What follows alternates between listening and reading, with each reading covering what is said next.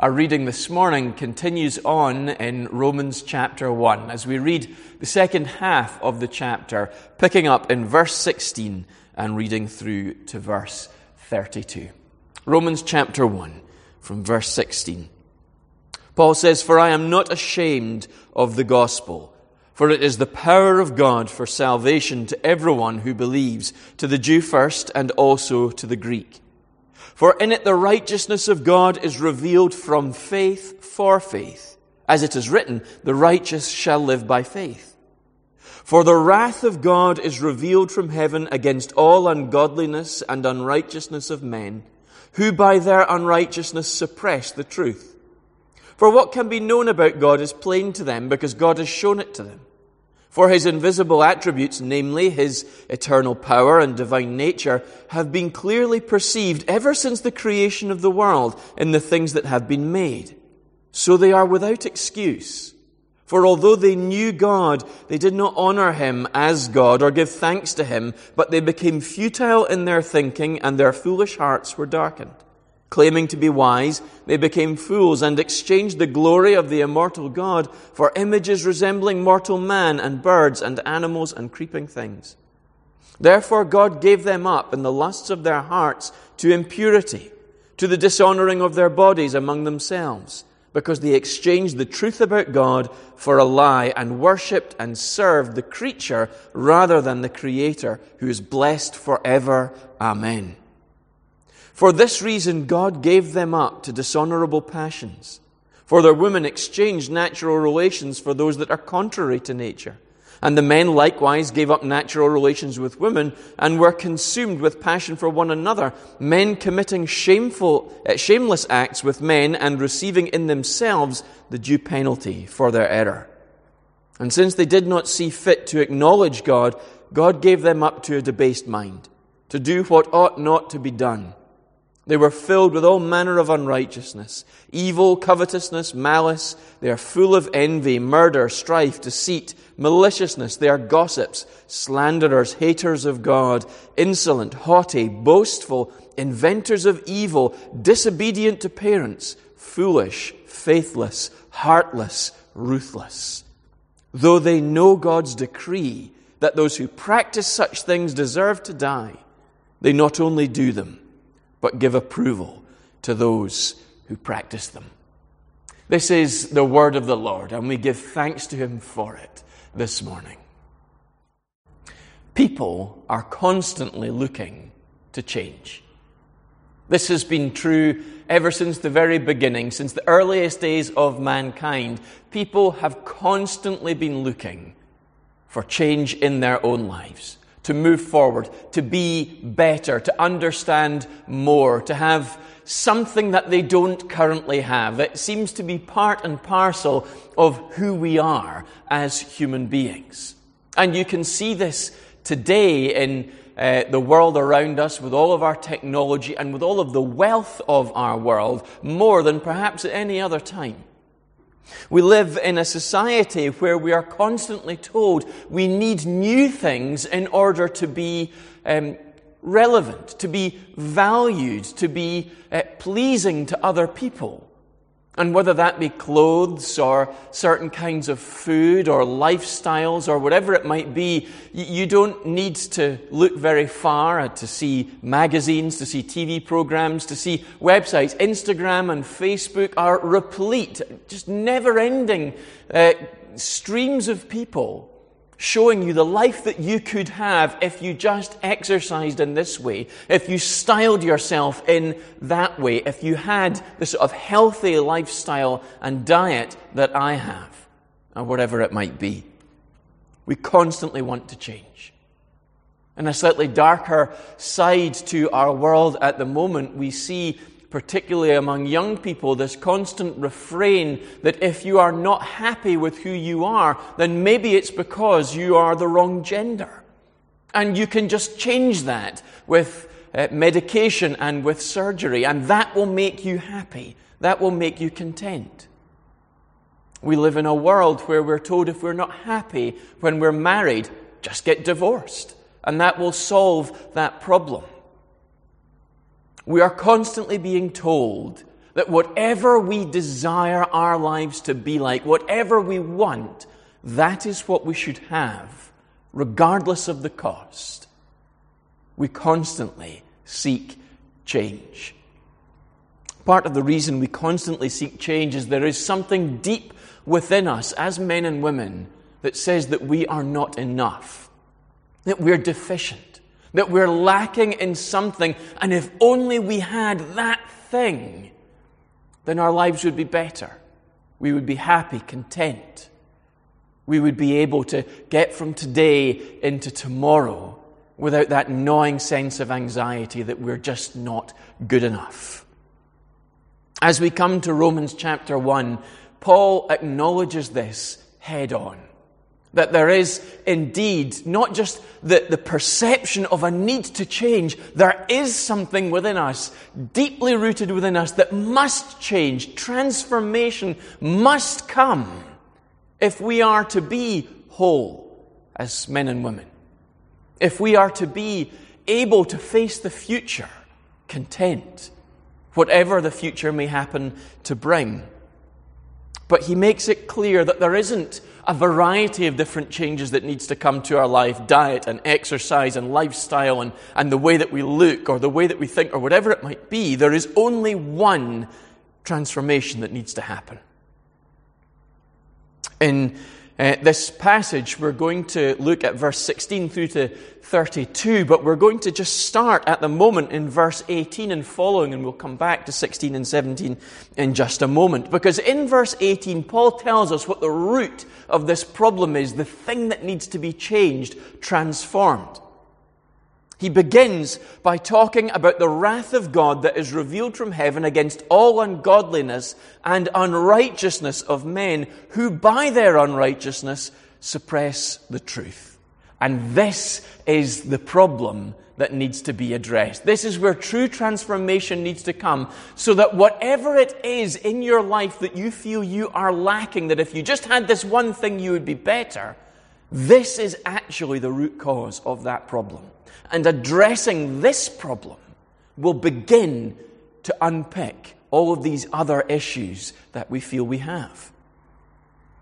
Paul says in verses 18 through to 23 that all creation has been made for one chief purpose, and that is for the worship of God. He talks about the fact that God has revealed himself through creation to all people from the very beginning of time right through to today. And he says in these verses that God reveals his invisible attributes, namely his eternal power, his divine nature, his very existence. And we've clearly understood this. Everything has been made to testify to the glory, the majesty of God. That is, everything, you and I and all of the created world, the entire universe has been made to testify to the amazing nature of God. And we can understand that as we look at creation. We look at the scale of the universe in all of its awesome size, from the greatest size of the whole universe itself right down to the subatomic level.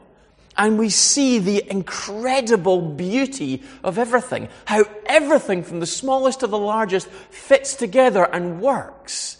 It all sustained. It all operates together in one clear way. It's astonishing to think of a mind that can conceive of all of that and then has the power to fashion all of it from the smallest to the greatest. It speaks of God's awesome power, of his attention to detail, of his understanding of the whole sweep of creation. And it tells us also of the beauty of God's nature, of his artistry. Who could conceive of something as beautiful as the whole created order? In all of its variety, in the way it interacts and holds together. It's amazing. And mankind from the very beginning has recognized this. Man has always looked to God.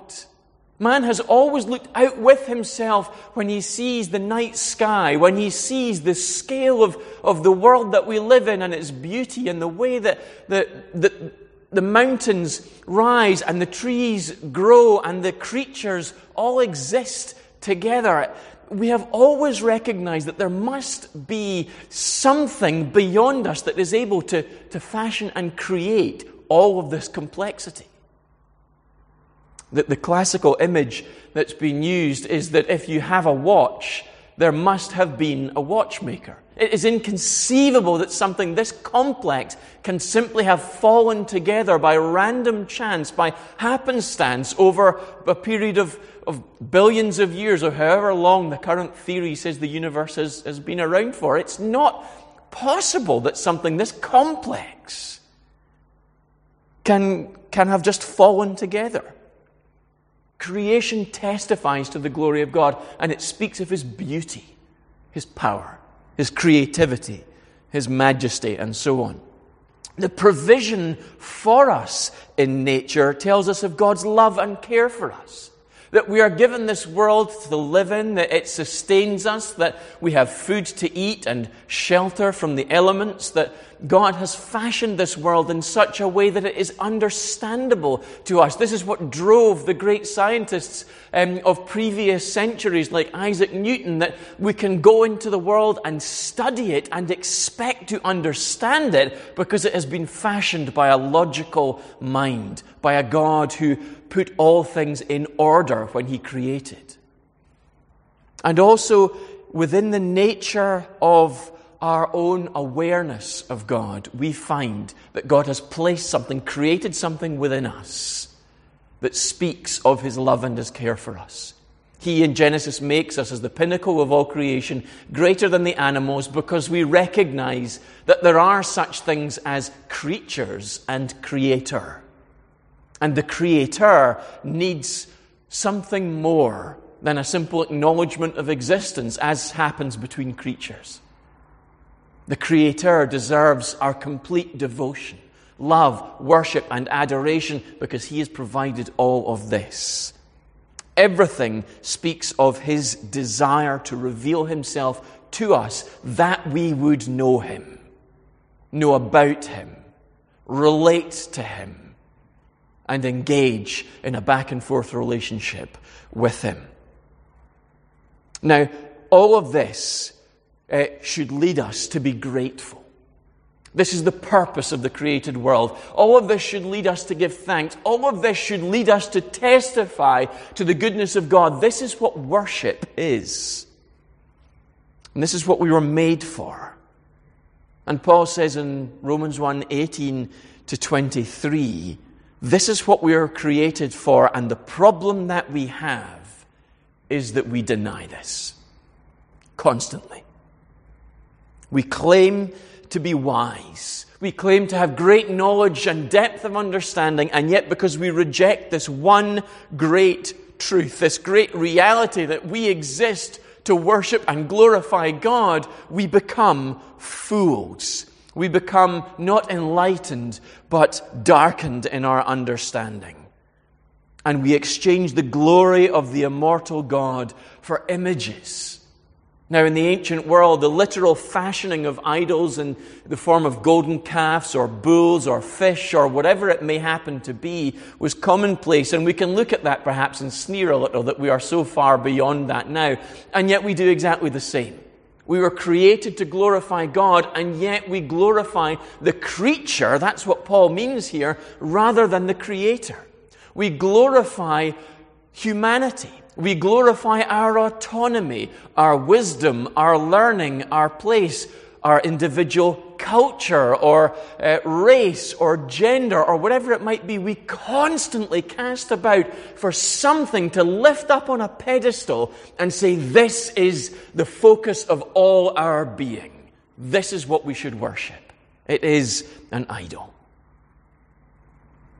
And this is where Paul goes next in 24 through to 32. He begins by saying that all creation has been made to worship God, and our problem is that we will worship anything but Him.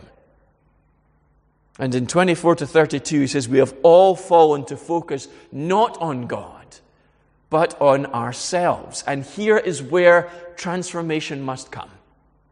This is the root of the problem. That we look to ourselves because we will not look to God. This is why in verse 18, Paul says, the wrath of God is revealed from heaven against all ungodliness. Because we are constantly denying God his rightful place in our lives. And because we have removed him from the center of our heart, we must find something else. And the natural one to fit into that is ourselves. Something about us that we can fit in the place of God. This is where sin begins in the Garden of Eden, where the serpent tempts Eve and basically says to her that she should have the right to determine what is good and what is evil in the world. That God is selfishly reserving that right for himself, and she could elevate herself to be on a par, on a level with God. And this is what we've done ever since. We exchange God's glory, Paul says, in verses 24 through to 32, basically for our own. Verse 25, because they exchanged the truth about God for a lie and worshipped and served the creature rather than the Creator. This is the root of our problems. And because of that, we indulge constantly in sin that destroys and damages our lives, instead of worshiping God, which builds up and enhances our lives. We exchange God's glory and place with our own, with what we can make, with the created order around us, with control. This is what we worship more than anything else. And perhaps in light of this last year, what has been made so clear to us is the one thing in the West that we worship with complete devotion is safety. We will concede any rights to our government. We will give them whatever they want. We will let them rack up billions, trillions of pounds worth of debt for future generations to pay off because we want to be safe. And I'm not making any statement about the rightness or the wrongness about the way that the government has sought to deal with the coronavirus pandemic. But it's made us aware of just how far we will go to be safe from some threat that exists and we feel will overwhelm us. We worship safety. We worship control. And the reason is that ultimately we worship ourselves. We will do literally anything to protect ourselves. But from what? From chaos? Well, yeah. But ultimately from death. We are terrified of dying, because we have worshipped ourselves for so long and we have dethroned God, and because of that we have no concept of the life that goes beyond the span of years that we have, because we believe that life completely ends with death. There is nothing beyond it. There is no heaven, there is no hell, there is no eternity for us to live and to experience. Because of that, we are terrified of our lives ending, because this is all we have. I am all I have. And so we'll do anything to protect it. We do this because we want to be in God's place. We want to have control. How much frustration is expressed in the media about the COVID pandemic? How much have we expressed that frustration to one another? That we want this to be dealt with. We want it to be over. How can this be causing so much inconvenience? I want to go to my work. I want my kids to go to school. I want hospitals to function properly. We want constantly for there to be control over the created order. And it doesn't matter what we do, we can't control it.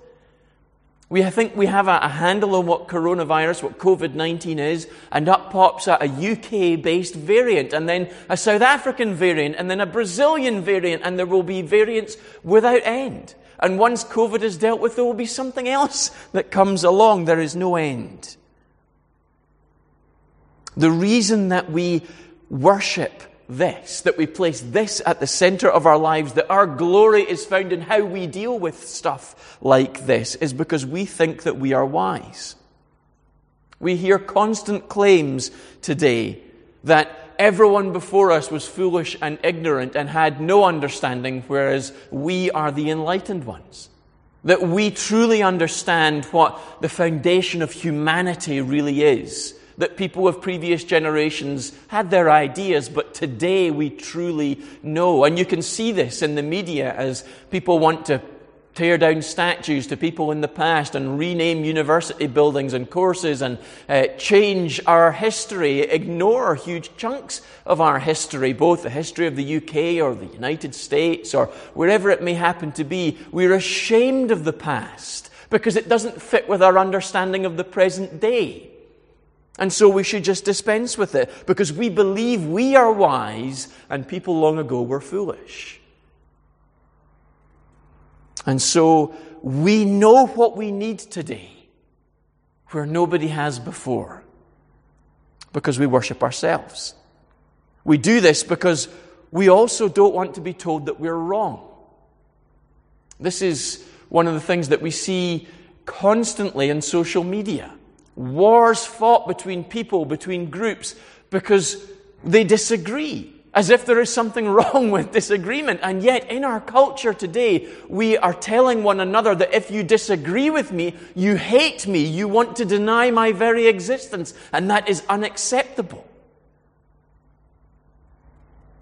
We don't want to face the reality that we might be wrong about our beliefs, about our lives, about this world around us. We cannot tolerate that, and so we must silence all opposition, every opponent. Paul addresses in this passage a couple of things that touch very much on a raw nerve today, same-sex attraction between women and between men.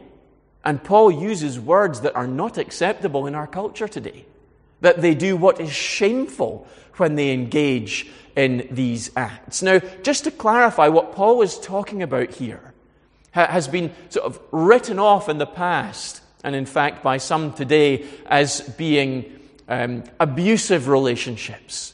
You know, older men abusing younger boys, for example, is a common explanation for why this passage is just not relevant to today. It doesn't speak to our situation today. But that is simply not the case.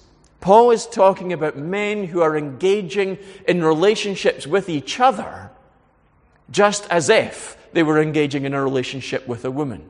And he says exactly the same about women who engage in relationships with one another. He says when they do this, they are going against the order that God created mankind to have. And they do this because of sin that sits in their heart and says, you should satisfy whatever desires you have, regardless of what that means. God has created an order for relationships, but just change it because of the way that you feel. And it's not acceptable for anyone to say that this is wrong today because we don't want to hear that we're wrong, because that means you hate me. And what Paul would say here is not coming from a place of hatred. What Paul would say when he says that these are unnatural relationships that do damage to a society, not bring blessing, Paul is saying this in order to make the believers aware that for their good they should leave this aside and live in accordance with the order that God has created, because God truly does know best. They don't. And that is the heart of what he's saying. Transformation must come to sinful people because God knows best. And as you live every day denying that God knows best, you will only bring corruption and damage to yourself. Because we embody sin. We let it take root and control our lives. It is part of our nature. And the wrath of God is revealed from heaven against all ungodliness and unrighteousness of men, because every time we indulge in sin, sinful thoughts, words, deeds, we are expressly denying the place of God in our lives. And God can't have that, because that's not what He created this world to be. We find in verse 16 and 17 the solution to this problem, the place where real transformation ultimately comes. This has been described as the linchpin of the whole Bible. Certainly it is the book of Romans in a nutshell. Paul spends the rest of the book sort of unfolding and unpacking this. He says, "For I am not ashamed of the gospel, for it is the power of God for salvation to everyone who believes, to the Jew first and also to the Greek. For in it the righteousness of God is revealed from faith for faith, as it is written, the righteous shall live by faith." And this is Paul's expression of God's solution to our problem. This is how we can be transformed, how sin can be put to death, and we can live a new life that worships and glorifies God, that is centered upon the one where true meaning, purpose, and satisfaction is found. God lifts us up and brings us transformation by the power of the gospel. Paul says, "I'm not ashamed of this good news." I don't think this is quaint, that this is something that people sneer at because it's foolish or silly or outmoded or whatever it might be, and therefore I hold back from sharing with you. I'm not ashamed. And people did heap scorn on the gospel that believing in Jesus would somehow bring any transformation in Paul's day, as they do today. It's lovely that you want to call yourself a Christian, but don't start talking about Jesus transforming your life. That's just a nonsense. It's laughable.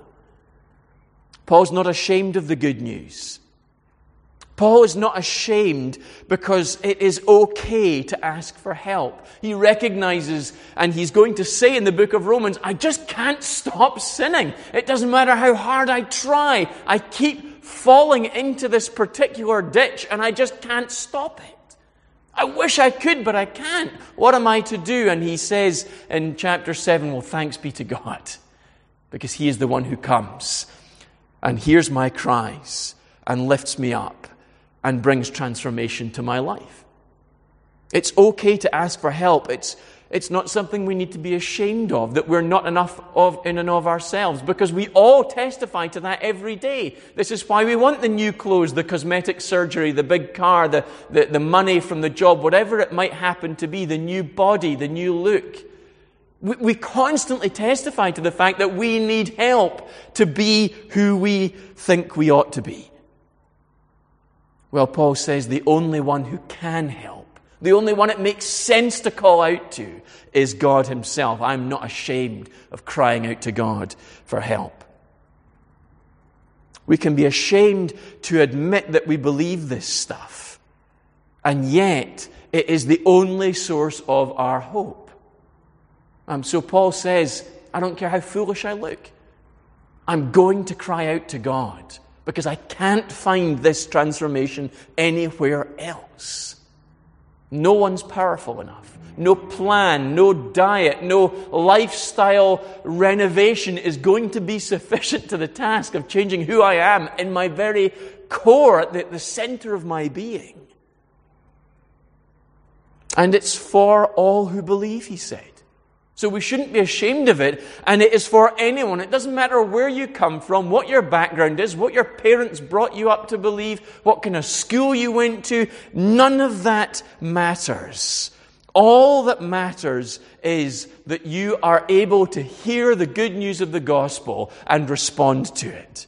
It is for anyone who believes. To the Jew first and also to the Greek. What he's saying is everyone in the world. All people, everywhere. The gospel has gone first to the Jews, as Jesus was the Jewish Messiah, and the disciples spread the gospel to the Jewish people, but it is spread out into the whole world. So all people is available to all. There is none who is more or less worthy. We are all on a level playing field. So it doesn't matter what your problem is, what you're trying to address in your life. It doesn't matter in what area of life you want transformation to come. Anyone can come and be changed by God.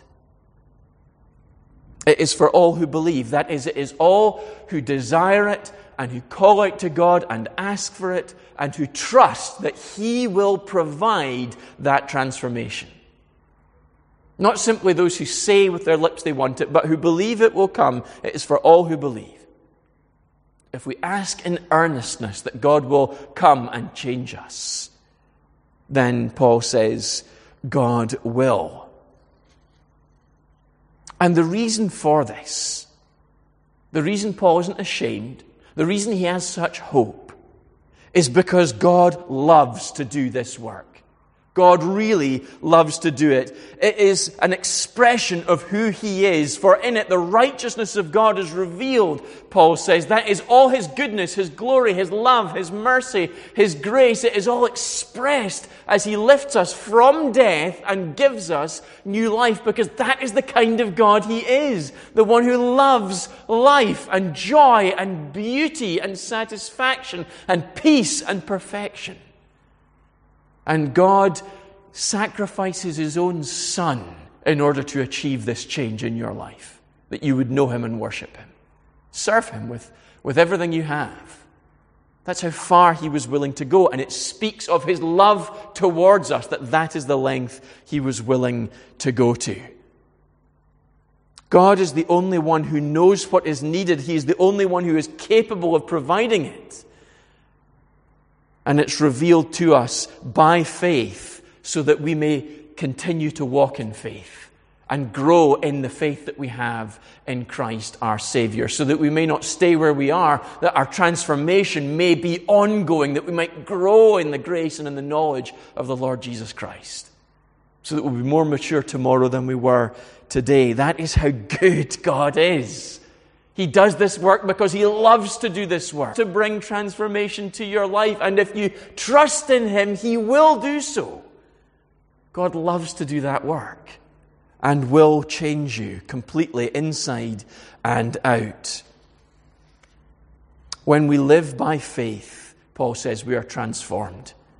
For in it the righteousness of God is revealed from faith for faith, as it is written, the righteous shall live by faith. He quotes Habakkuk 2 here, to say that when we have this faith that comes as a gift from God, that is the root of our transformation. As God begins to shape us and change us, so we are able to live in a righteous way, i.e. a way that corresponds with who God is. That is, we are able to worship God with every fiber of our being, through our simple existence as those who've been transformed by Christ. Transformation does need to come. We are all looking for transformation in our lives. But the only true and meaningful and lasting transformation that must come is the one that changes us from those who oppose God, who seek to take His place, to those who love God and worship Him. That is what we were created to be.